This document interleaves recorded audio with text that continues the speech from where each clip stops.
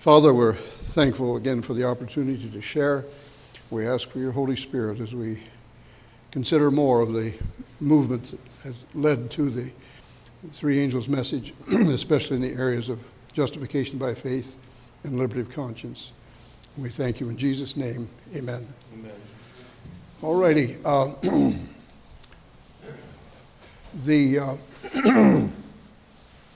Continuing the concepts, we're going to do a little brief review. We talked about the Christian pillars and platform last time, and that the pillars that we have, Adventism, are built on the four pillars of Protestantism. And I mentioned last time that creation and the fall of man, I've got bigger ones, but this is just kind of a summary. The four bottom, creation, fall of man, law of God, and atonement, these are all being rejected within Protestantism today. And the only ones who really continue with all of it are Seventh-day Adventists. And there may be a few, individuals, but as a whole, Protestantism has turned aside from these concepts. Adventism came along and built on the same foundation. In Daniel 9, Christ, when he began his ministry, he said, "The time is fulfilled, repent and believe the gospel."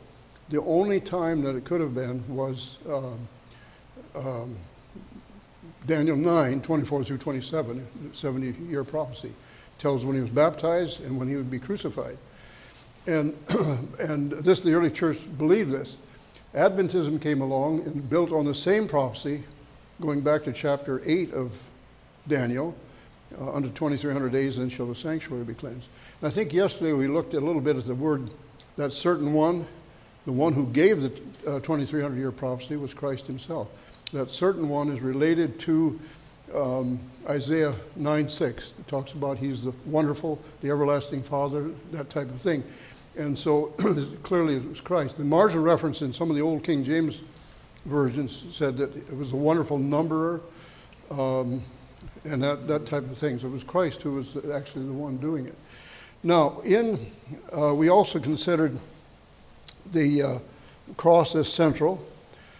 And we looked at the chapter 12 of Revelation. You have the woman and the dragon and the child to begin with. The devil's trying to destroy the church. And then at the last, the bottom A, you have the woman, the dragon, and the remnant that God has called. In between, you have the woman's flight for 1,260 days. And the woman's flight, the time is dividing the time, verse 14. And then war in heaven, war on earth, and in the center of it is the cross of Christ. God's people overcome by the blood of the Lamb and by their own testimony. We talked about the faith of Jesus the last couple of days, that the faith of Christ is his faith that he exercised while he was here on the earth. And it's the faith that believes not only in the absence of feelings, but against them. And then now, I'm going to start now to see some differences here between the feudal system in Europe. And by the way, there are some here in the States who are trying to bring us back to the feudal system. But look at this. The peasants and serfs they were on the bottom layer. Then you have the knights and lords, nobles and bishops, then the kings and emperors, and on top of the heap is the Pope. And this is what, this Pope is totally opposed to capitalism. You hear him speak. He speaks out against it on a regular basis. And he believes that we should give all our money to him so he can distribute to the poor, but it's going to go in their pocket and keep it. But anyhow, there are politicians in the United States that are trying to take us back to that. I think this whole global movement is one. Kind of liberal Pope. What? He's portraying a liberal. Yeah, but watch him. He's a dishonest man. and he's very charismatic, there's no doubt about that, but he's getting things done his way, at least for the time being. Now, I want to come to the point here on justification by faith and liberty of conscience. In the Protestant Reformation, and we quoted Luther, he said the essence of faith is liberty of conscience. Ellen White quotes him 4 times in 4 different places. And this was his idea, and well, I believe it's the idea of Christ. Liberty of conscience is attached and it's inseparable to justification by faith. From liberty of conscience, you have the priesthood of all believers. This came out of the Protestant Reformation. From that, you have the free markets. These people were entrepreneurs, and they began to spread out. A middle class was developing in Germany, and in Holland, and in England, and then eventually the United States. And you have economics. The word economics actually comes out of the Reformation. It wasn't used before that time. And then from that, you have capitalism, which is hated by many today. And capitalism made some terrible mistakes. I mean, there are some that would like to draw all their capital to themselves and not share with other people. There's no doubt about it. But the idea is not wrong. Capitalism is simply private individuals making money apart from the government. Government not controlling them, well, taxes and things like this, but that's the idea of it. In the feudal system, it's top down. Pope is in charge, then your kings, your emperors, they're in charge. And that's where the divine right of kings comes from, this concept that it's easier to control one person than a multitude of people. And so during the Reformation and afterwards, people were arguing against the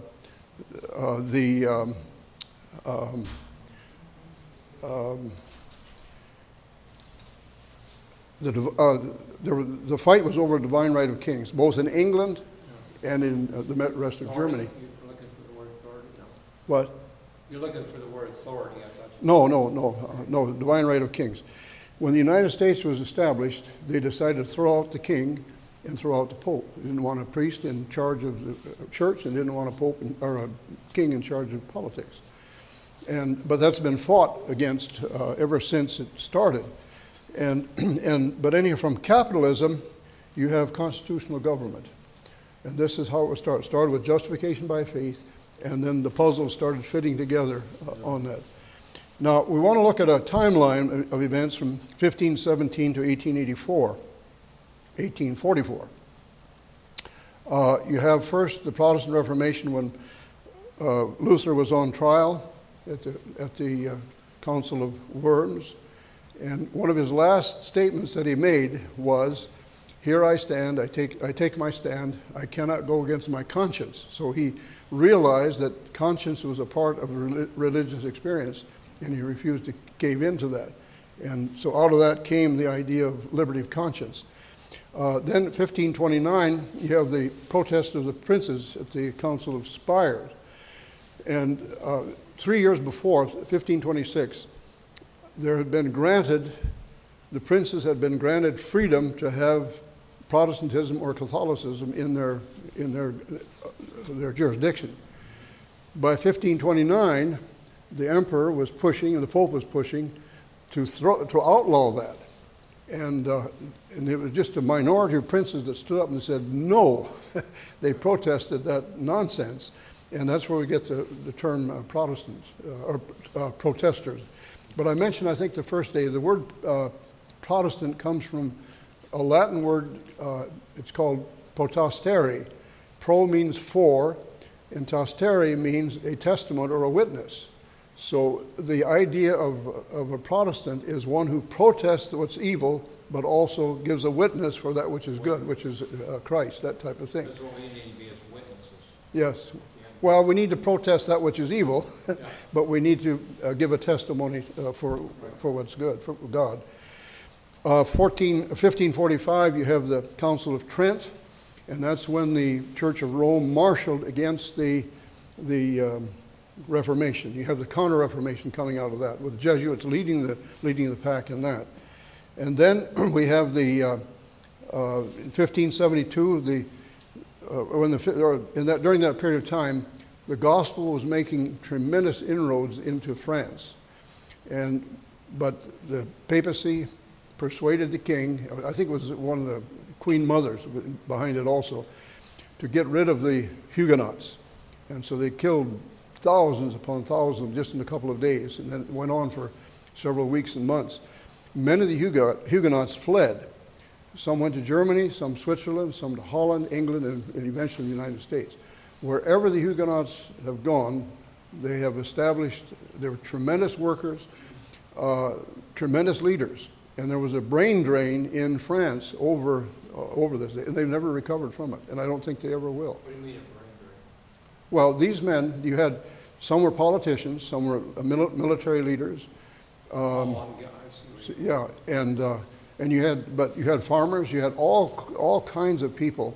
Whatever they did well, and it was because they'd accepted the concepts of Protestantism. And when they were driven out or they fled, in fact, some came to America. Many of our presidents either were full-blooded Huguenots or they had Huguenot blood in them. In fact, Gerald Ford from here he had Huguenot blood in him. George Washington also. I think he was a full-blooded Huguenot, if I remember correctly. But there were several of them that were come from that stock. Then we have the 17th century was the Dutch Republic. It's called the Golden Age. They actually did more commerce on the oceans than Spain or England. They built tremendous ships, and they went around to the Spice Islands through southern Africa, or the Horn of Africa, and they were tremendous. But it was the Protestant aspect. The northern part was Protestant. It was a smaller geographical place. The southern was Spanish or Catholic, and it was Spanish. The Spanish army was coming up trying to curtail or to recapture the Protestants. And England finally came to their aid, but there was something else that happened. You've heard, and we're going to look at this a little bit later, the Spanish Armada, where they were trying to destroy England. In fact, I guess we've got it here, but I've got some more information on it. But this was generated by the papacy. It was also carried out by Jesuits. They were behind this movement of getting the Armageddon, the Armada going. And then you have 1604 I'm just not just throwing dates at you, but I want to, especially this one, 1604 is when the proposal was made to have a New English Bible, which became the King James Version of the Bible. And there was a tremendous conflict going there. And a year later, it's called the Gunpowder Plot. This is when, again, Jesuits behind this tried to assassinate King James and all of the people in the legislative. They're going to do it in one fell swoop. And but it was stopped, and we'll look at that a little bit later also. And then 1611, the King James Version was finally finished. But if the Gunpowder Plot had been carried out, we would not have a King James Version. You and I would not be probably speaking English. We would not be a Protestant nation. We would be a Catholic nation. That's how serious this thing is. Yeah, it had to be God. He had to stop the ships coming in well, there were several. You have two dignitaries. You have Queen Elizabeth under the Armada, and there had been many attempts to assassinate her, and they could not get the job done. Philip of Spain felt that he'd married, I think, Mary Queen of Scots before that, but he didn't stick with her very long. But he felt that England should be a part of Spain, and so it was his military that tried to capture it. But anyhow, it failed. We thank God that it has. Then we have that's when the Protestant Bible was finished. Then 1620, the Pilgrims came to America. 1776, the Declaration of Independence. And then 89, you have the Constitution signed. And then 91, the Bill of Rights. Then 1798, the papal wound was completed. We looked at that a little bit yesterday. And then 1804, you have both 1804 and 1816, you have the major thrust of Bible societies. 1804 was British, 1816 was the American Bible Society that was founded. And then 1844, that's when God's final work begins. And the future is yet before us. But anyhow, that's kind of an overview. We'll look at some of the details. And the question is, why did God choose America to be the birthplace and the cradle of Adventism? Well, for one reason, it was a long ways away from Rome. Persecution. What? Was it a long way from? Yeah, well, I mean, both in England by Protestants and in the mainland by the papacy. But so that there's a physical distance, and geography in those days was much more significant than today. Today, you jump in a plane and go anywhere. But in those days, it took several days, sometimes weeks or months to get here. And so to get the Adventist message started, there had to be a geographical point far distant from Rome so they could not get at it. A social distance also. The new country was not going to follow the thought patterns that were followed in Europe. And opportunities were opened up in the New World that could not have been opened up in the Old. And then there would be a civil distance, a civil system that was developed. It was modeled after the common law of England, but it was supposed to be a self-governing nation that promoted freedom, especially religious freedom. Then you have an intellectual distance from Rome, and this was the development of and being unencumbered by Rome's control. Remember that their educational system was to keep the people in ignorance. And when Protestantism became popular with the schools, then the papacy began establishing schools. And I've got a picture or a drawing. I don't have it. I couldn't find it this morning, but I've had it for a long time, and I couldn't figure out where it came from. But it's a picture of papists. They have this what do you call it? That the cap that they have looks like a fish head. Oh yeah. And there's a picture of a number of them in the water in the Atlantic Ocean coming up on land. Oh, I've seen that before. Yeah, and I finally found out where it was, where I got it from, or where I found the source. It was by a Irish priest in Chicago, and he was warning the United States of the educational system of the papacy. They're going to destroy Protestantism. And so you have a man standing on shore with a Bible in his hand protecting the kids.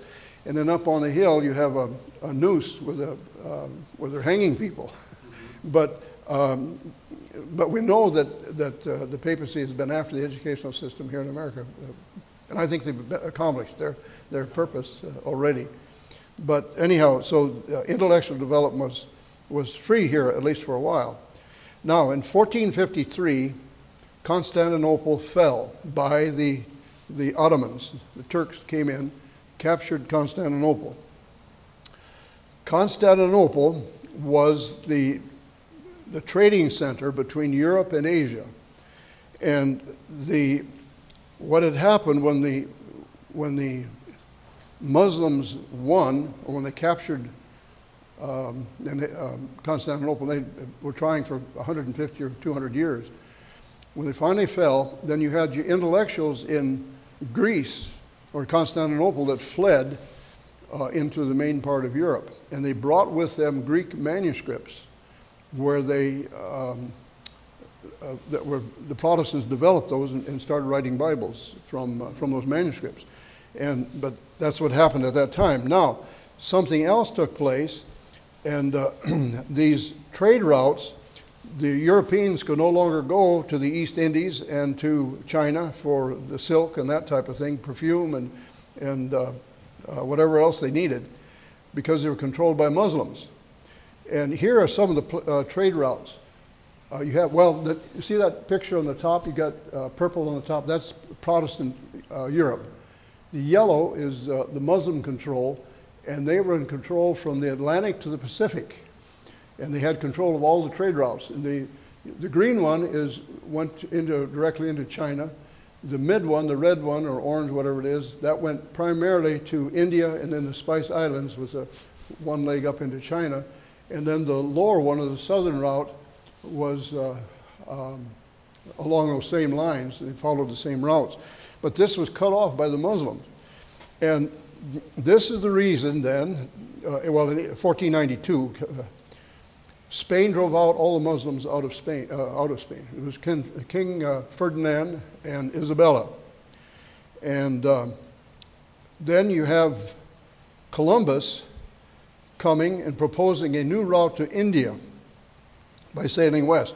Do you recall what the belief was about the ocean, about sailing on the ocean? What? Yeah. Okay. I've got a picture here of that.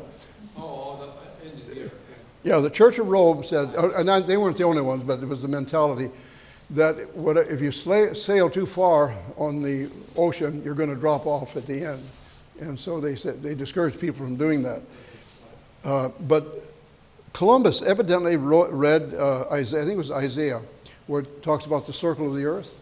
And that gave him the idea that if the earth is circular, then we should be able to sail west and come back again to where we began, but at least get to India. That's what they were trying to find, these trade routes. And so he took off from there. He was a Portuguese, but he was flying under the Spanish flag to find that trade route. And the result was that he discovered islands in the Caribbean. And we figured it was Dominican Republic that we know it as today. There were other nations that sent out many explorers. There's France, Holland, England, and others. But the English headed, they went to North America. The Spanish took Central and South America. And Spain was trying to capture the United States. There was no United States at the time, but they were California, Arizona, Texas, part of Louisiana, and Florida. These were all under How did they deal with people. the Indians? How did they deal with the Indians? The Indians were receptive to them, or? No, they made slaves out of them, took them back to Europe. They made the Indians. They converted the Indians under fire, and then they made them work in their gold mines and silver mines in South America. Then you have Russia coming in from the north. They were probably in Washington State, setting up trade posts. And by the time the late 1700s, early 1800s, in fact, it was the Monroe Doctrine, we may get into that later, in the 1820s, they put a stop to all of that. What had happened in Europe, when France had fallen during the Reformation, their revolution, Spain had lost control of the world, but they were trying to reestablish that. There was what they called the Holy Alliance, and they were trying to reestablish kings in France and in Spain, and to buck them up. And their goal was to come to the Americas and reestablish the Catholic faith, but also that the government would have control. And Monroe said, no, that's not going to happen. He said, if you do anything to the Central and South America, we're going to consider it as fighting against us. We'll come to the aid. And they said, and then they meant Russia. They said, there's going to be no more colonization in the United States. And so Russia backed away, and all of them backed away, because Britain had sided with the United States by that time. Afraid of with the Catholic Church was involved, am I seeing it right? Catholic Church was Yes. involved in that. So they had a lot of power, and so even Russia backed down from them, you said? Yes, yeah. Well, there was the coalition was between Russia and Prussia and Austria. They were the three main parties in this thing. They didn't want to fight. Well, yeah, they wanted to fight. They were the ones that were pushing back, trying to establish the kings. And the Pope was behind the scenes. Now, his name is not on any of the contracts, but they have, in their writing about this, they were thanking him for his input. And we know that he was behind it, huh? He's behind the scenes. Yeah, He's yeah. very popular outward. Yeah, but it was a miserable failure. Then, now, the new country that would be in America here, that was unknown to Columbus, it would be built on new principles, not on Catholic principles. And that's where the Protestantism came in. And I believe God put his borders here so that they could not come in. Wouldn't be the Catholic model. It was to be a country that that could nurture the three angels' messages. There had to be a place of freedom where the concepts could develop and then go to the whole world. And that's exactly what we see. But we need to remember that God is the one who planned this from eternity. This is not just a Johnny-come-lately movement. Now, coming back now, England was Protestant. Rome saw that she had to control England if she was going to control the developing world. And so that was one of the reasons they were attacking Queen Elizabeth. Actually, Philip tried to marry her, and she refused.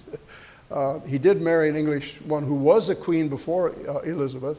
Actually, Elizabeth thought she was going to be killed because she was next in line. It was a mess, but her dad was King Henry VIII, but he had others.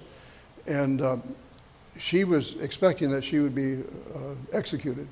When they came to get her, she thought that was what was going to happen. She was sitting under a tree studying Greek and Hebrew. She was a very brilliant woman. And when they told her that she was the next queen, she breathed a sigh of relief. And kill me, you're going to make me a queen. Well, yeah. And but she ruled pretty sternly. She didn't back down from the papists. And it was the Jesuits who led in the Spanish Armada and in the gunpowder plot. We're going to look at the gunpowder plot a little bit later in England. There was a tremendous struggle with the Armada trying to capture England, but they didn't attack directly. They probably could have won England had they gone directly to England, but instead they went to Holland, where there was an attachment of foot soldiers, and they were to pick these men up and then ferry them across the channel to England. While they were in the harbor there, strong winds from the west came up. And the British, Francis Drake, you probably remember him in history. I think he was the first one who went around South America into the Pacific. He was a pirate, and he had been pirating Spanish galleons that came from America with gold and silver. And but the Queen put him in charge of some of the military. He finally anointed him as a knight. But I think it was his idea, but there were others that were involved in it too. When they saw those ships over there, the wind blowing, they decided to send in what they called fire ships. They would set fire to these wooden ships, fix the sails, and then jump off and let them go. They would stir them until they could. And these ships, I think I've got a drawing of it here a little bit. These ships would sail into the Armada, and they'd catch fire. And they were burning. Many of them were burning. And the Spanish began to panic. Some of them were able to pick their anchors out of the water, but some couldn't fast enough, so they cut the cord, so they were anchorless. And they took off. They took up north in the North Sea, and they were going past Scotland and down the other side of Ireland and back home. But they didn't make it. They lost almost all their ships in this. But I've got... sending the Spanish Armada to destroy Protestant England was seen as a crucial element to the crisis of the Reformation.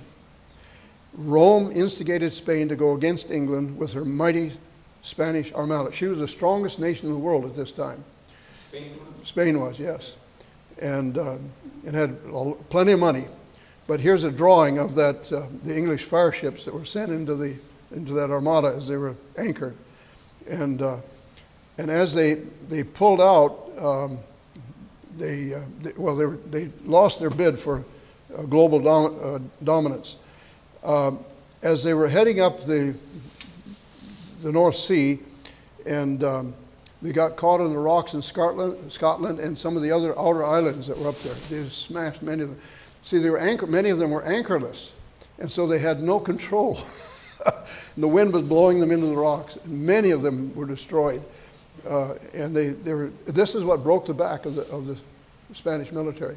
They've never been as strong, and they never will be. But I believe God is the one that put his hand over. He said, "You come thus far and no farther." Yes. Is God primarily in the storm? Well, he has control of the winds. At least use storms to set back Yeah. agenda men, I think they think of. Well, sometimes he simply uses natural source. I believe that's what he happened. Yeah. But that wind came up pretty strongly that night when they were over there sitting in the harbor. And as they, and then nearly the whole Navy was destroyed at that time, and so that one went down. That one did down the tube. But this defeat of the Spanish Armada was very significant in terms of English power, but also in terms of Seventh-day Adventism. If the Armada had succeeded, I do not believe there would be a Seventh-day Adventist church as we know it today. Because God was preparing the world for the third angel's message, and it had to be here in America. And if Way in the future. yeah, oh yeah, well, Yeah. 300 or 400 years, Get yeah, a place of freedom, which you're getting at. yeah. And so England, of course, would have been they would have been part of Spain, the government of Spain. And here, this is what a man wrote 2 years ago. The Spanish Armada, a military offensive launched by Roman Catholic Spain, suffered defeat in 1588, keeping Protestant England permanently out of the hands of the Pope. Now, it's going to change.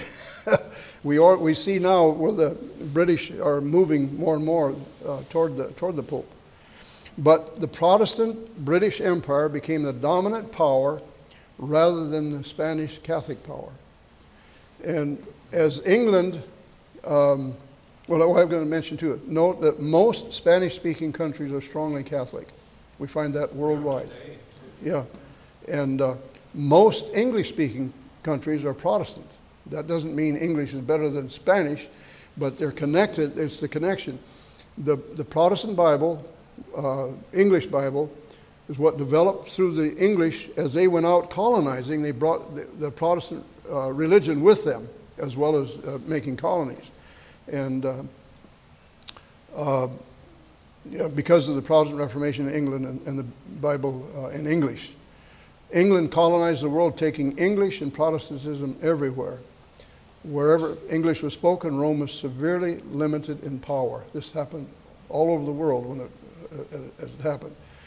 God knew that North America would be an excellent place to nurture Adventism only if it was separated from Rome in its language, and that would be Latin as well as Spanish.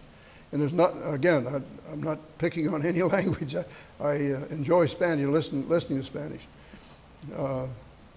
But if the Spanish Armada had been successful, England would have become Catholic and America would not have become what it did. It would have been an impossibility, unless God would have taken another stand. But so God separated the language and the geography from Rome. And education provided intellectual distance from Rome. We mentioned that earlier. And Protestantism provided spiritual deliverance. The United States became a major power player and kept Rome from limiting the development of the Adventist message. And that's, we know this would have happened. In fact, even now they're trying to get rid of it. In South America, not just the Adventists, but your Pentecostals, your Baptists, and the Adventists are the ones that are having the greatest inroads among the Catholic believers. Mm-hmm. And not this Pope, but the one before. No, it would have been Pope Paul, John Paul. He was over there 3 or 4 or 5 times, but he was doing that to bring his fold together so they wouldn't be captured by these fundamentalists. I was a Pentecostal, and it's spreading every church. Yeah. But this feeling motivation is the key. I think Satan is using. Yeah. Depend on your feelings. But this Pope is a tongue-speaking charismatic. Oh, this one is? Yes. I didn't know that. I have a picture of being anointed by a Catholic charismatic while he was Archbishop in South America. Well, I heard him join with one of the speakers on television. I saw him Yeah. back. Yeah, that's the reason. They were the same spirit. And yeah, that's for sure. But anyhow, now what about, we mentioned about this gunpowder plot. What was this about? Well, as we mentioned, the Jesuits led the way with the Spanish Armada, and they also led the way with the gunpowder plot. This was you have four entities there in England. King James came to the throne. You have the Church of England, the Puritans, and the Catholics. These were the main players. The Puritans were trying to purify the Church of England, and they were going to King James looking for help with this, and he despised the Puritans. They were Calvinistic.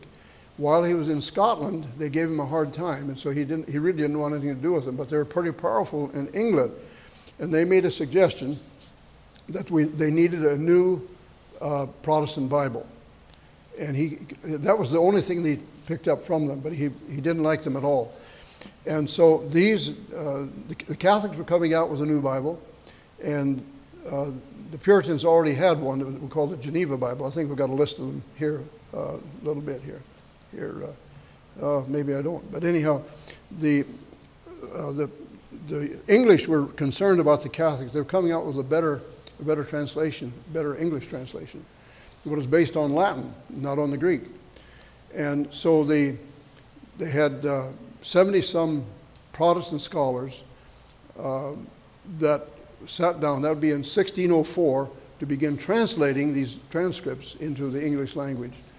And so the Puritans had their input there, and some of the Calvinists did too, and the Church of England. So this became the King James version? Yes, yeah, and the Catholics were furious because they were planning. See, what they were planning is that whoever got a major Bible, and there were other ones that were already in existence, but whoever got the teaching ability would sway the people. And that was the argument at that time. Now here, and this is a poem that was written. We don't know who did it, but it was during the 1700s. Guy Fawkes. Oh, I think it starts out. Remember, Guy Fawkes. 'Twas his intent to blow up the king and the Parliament. 70 barrels of powder below poor old England to overthrow. By God's providence, he was catched with a dark lantern and a burning match. So he was a demolition expert, and he had fought with the Spanish in Holland against the Protestants. When he came back to England, he didn't start this plot. There were others. The Jesuits were involved in this, and they brought him in because he believed he was a man who could be trusted, and he was a demolition expert. So he was the one that set everything up under the Parliament. They would have killed the king and almost all of Parliament and many of the translators, of the Greek scholars that were writing the Bible. And Fox had it figured out that he would start the explosion or get it going. He had a fuse, and then he would jump in a boat and cross the Thames River and get out of there. He would go back to Europe, but it never happened. They caught him in the act, and that's how this thing came. How this thing came down. This is the Parliament today. This is what Spurgeon had to say. I think he was only about 20 years old, and he said, "This is the 5th of November." By the way, today they still celebrate what they call Guy Fawkes Day, and it's on the 5th of November, and it's because of this gunpowder plot. And this is what Spurgeon had to say. "This is the 5th of November, a day notable in English history. The events which transpired on it ought never to be forgotten. On this memorable day, the Catholics, foiled in all their schemes for crushing our glorious Protestantism, devised a plot horrible and diabolical enough to render them forever hateful amongst upright men. The vast armada of Spain, on which they had relied, had been by the breath of God scattered and given to destruction. And now the cowardly traitors attempted, by the foulest means, the end of which they could not accomplish by open warfare.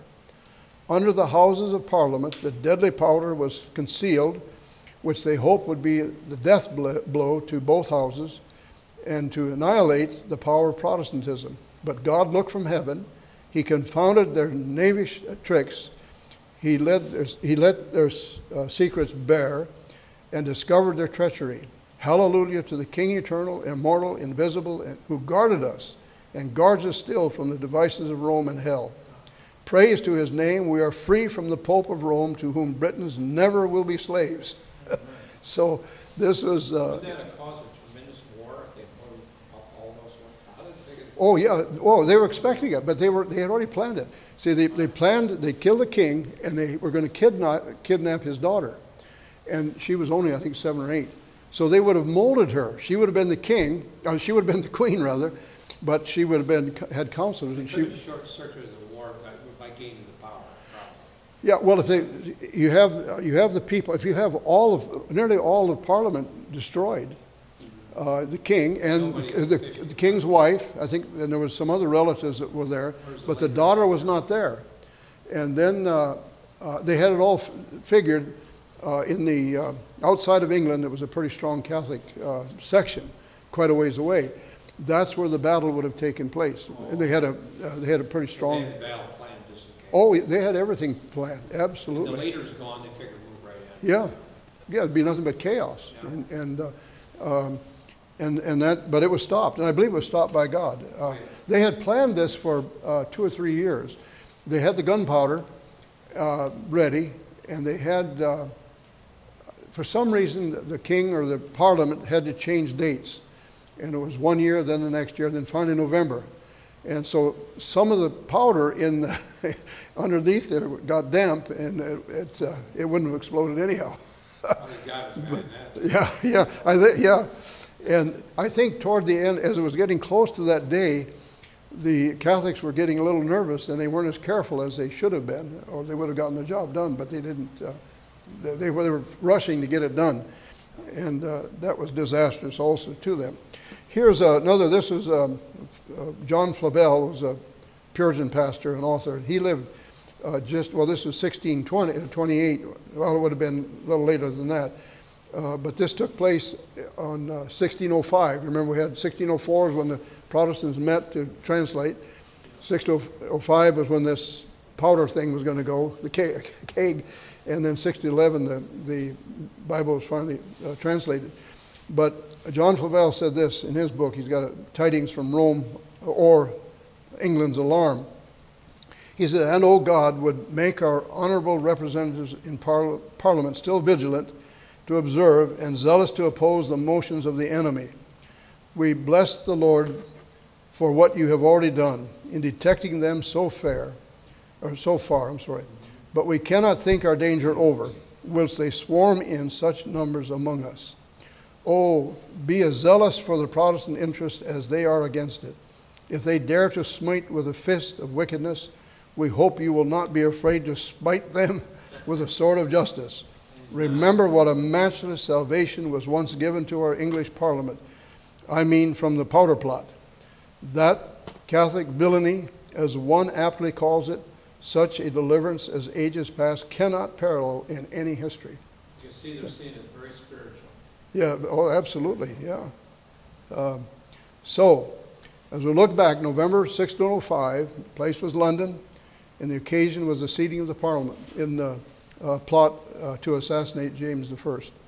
And his family, hundreds of members of Parliament, and many of there were 47 of the 47 scholars who had already started preparing manuscripts for the new Protestant Bible. I think they figured there would be about 300 people that would have perished in that explosion, and they would all be leaders in England. But this Bible was to become the English-speaking Bible. It didn't do so right away because it was opposed by other translators, but it finally became the most popular of any of them. Now there are 3 church groups. I mentioned them earlier. They were contending for the hearts and minds of the people, the English people. There were the Anglicans, the Puritans, and the Catholics. Each sought dominance both in the church and in the government. And each had their own version of the Bible. The bishop's Bible was by the Anglican, the Church of England. The Geneva Bible was used by the Puritans and Calvinists. Actually, the Puritans were Calvinists. And then the Douay Rheims was the Catholic Bible. And these were all contending for the number 1 spot. But the gunpowder plot was an attempt to blow up the Houses of Parliament, destroy the king and the Commons together, in hope that the Roman Catholics could then be enabled to seize the government. And, of course, they would have another translation of the Bible to control the people. In this overthrow, the Protestants saw God's sovereignty overruling the Jesuits and his preserving of the Protestant faith. The plot's failure certainly changed history, especially American history. If the plot had been successful, they would have changed history, and especially American history. If it had been successful, the printing and publication of the King James Bible would not have been. It would have been destroyed. So there were 3 G's. They're all J's. These are the 3 of the leading Jesuits in this. There were more of them. 2 of them escaped. These men were all executed. But 2 of the Jesuits escaped, went back to Europe. Were executed, the Jesuits? Huh? The Jesuits were executed? Yes. Yes. All these 3 men were. Yeah. The one Garnet I think I've got it here. He was a very intelligent man, but he was the head of the Jesuits in England. And to this very day, the Catholics are trying to say that these men were not involved in it. They knew about it, but they were not involved. But the evidence is that they were involved. And a lot like what's going on today. Same thing today. Rewriting of history. Yeah. Well, this lying, and you don't know. Yeah. They're trying to confuse everybody. Yeah. Confusion. That's right. Yeah. So here, this is about him here. Garnet was previously a Hebrew scholar in Rome. All of these were Englishmen too. They weren't other nationalities. He became a superior of his society in England. This is the Jesuit society. The Catholic Society of Jesus, called the Jesuits, had previously organized for Philip II in the Spanish Armada against Elizabeth I in England. So they were involved all the way through here. They are still involved. They're still involved right here in the United States. One purpose, and that's to overthrow Protestantism. What? Which group is the Catholic Society of Jesus? Yeah, that's the Jesuits. Okay. Yeah. That's the Jesuits. Now, the same society was involved in the plot to murder King James I, the legislators, and some of the Protestant scholars who began work on the Protestant Bible in 1604. However, Adventism is rooted in Protestantism. It was important that it was founded in a Protestant nation. And this is what's happened. You have America and Adventism. 1776, Declaration of Independence. 1789, Constitution. 1791, the Bill of Rights. And then 1844 and following, you have the 3 angels' messages. But I believe this country was established especially for these messages to go to the world. And started, of course, with William Miller, and then the Adventist Church. And God was forming the remnant people. The last intervention by God before the second coming will be the loud cry of the 3rd angel during the time of the latter rain. And that's the message of Christ and his righteousness. Revelation chapter 18. We stopped last time just mentioning chapter 18, and I was going to do something on the two Babylons, but I thought this needed to come before that. So now, what do you think is going to be the last intervention before the second coming of Christ? Well, I've already mentioned it. It'll be the latter rain. And then that is what will prepare God's people for his coming. And even then, it's going to be kind of frightening, because Isaiah talks about the question that's going to be asked as Christ comes in the clouds of heaven. God's people are going to say, you're going to feel undone. Who is able to stand? And Jesus says audibly, my grace is sufficient for you. What I'm impressed by the Holy Spirit is that, because I was Pentecostal, that the greatest thing that Satan will do is push tremendously our feelings against us. Even we'll have to stand. Absolutely. And it's going to be overwhelming. That's why we need the faith of Jesus. Experientially, we need to receive it. We believe then not only in the absence of feelings, but against them. Against them. So that's this what is I'm looking at, against yeah, them. yeah. So the next issue will be the coming of Christ. We're living in the greatest time of Earth's history. Yeah. We're going to see mighty powers by the devil, but we're going to see greater power of God working with his people. It's going to be greater than anything that's ever I happened. want to live to be part of it, yeah. even if I get bumped off. It doesn't matter. It's all in God's hands. Yeah. So, Yep. Well, whether we live or die. I'm trying to keep my joints going, Jerry. Everything Yeah, I know. be used. Yeah. But Revelation 14:14, there's a blessing on those who die in the faith of the three angels' messages. That's God's choice. So we'll be able to see him come. Yeah. If we have faith in Christ, if we die, if we go to the grave believing in Christ, he will raise us in a special resurrection to see him come. Talks about many will head for the wilderness, but they'll die on the way. That's probably one me. Yeah. I can see myself living out in the wilderness and be able to. Well, but not after probation closes. There'll be no deaths on part of God's people. Right. But I mean, as we... A little time of trouble, yeah. As the angel, there's one thing about the angel shown in the valley. I have to read that. Somebody was talking to the church about that. He says, you'll be safe in this place. And he actually leads us out to the wilderness. Or the angels. But I think depending on your age, God would be merciful.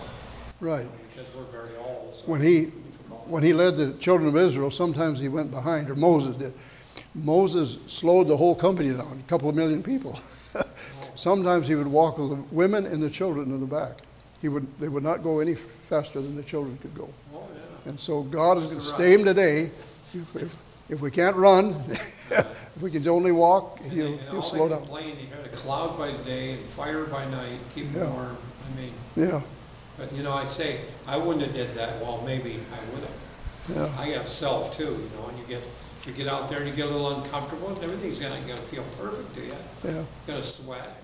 But he said that our food, our bread and our water, shall be sure, and we'll have to depend on that. So that's what the angels can still plant gardens and they can grow them quickly. That's why we need the faith of Jesus, because we won't be able to survive that in just something we're calling faith. Yeah. Positive thinking, you need the faith. So I like that when you said the faith in Jesus leads to the faith of Jesus. Yeah. That's where I'm going. We better close with prayer. Gracious Father, we thank you so much for your goodness to us. Thank you for the history of how you've protected your people through the ages. And we know by looking at that and looking at Scripture that you will do so in the future. Christ will be glorified. You will come for your people. And we pray that each one of us will be in that group then as we are now. In Jesus' name, amen. Amen. This media was brought to you by Audioverse, a website dedicated to spreading God's Word through free sermon audio and much more.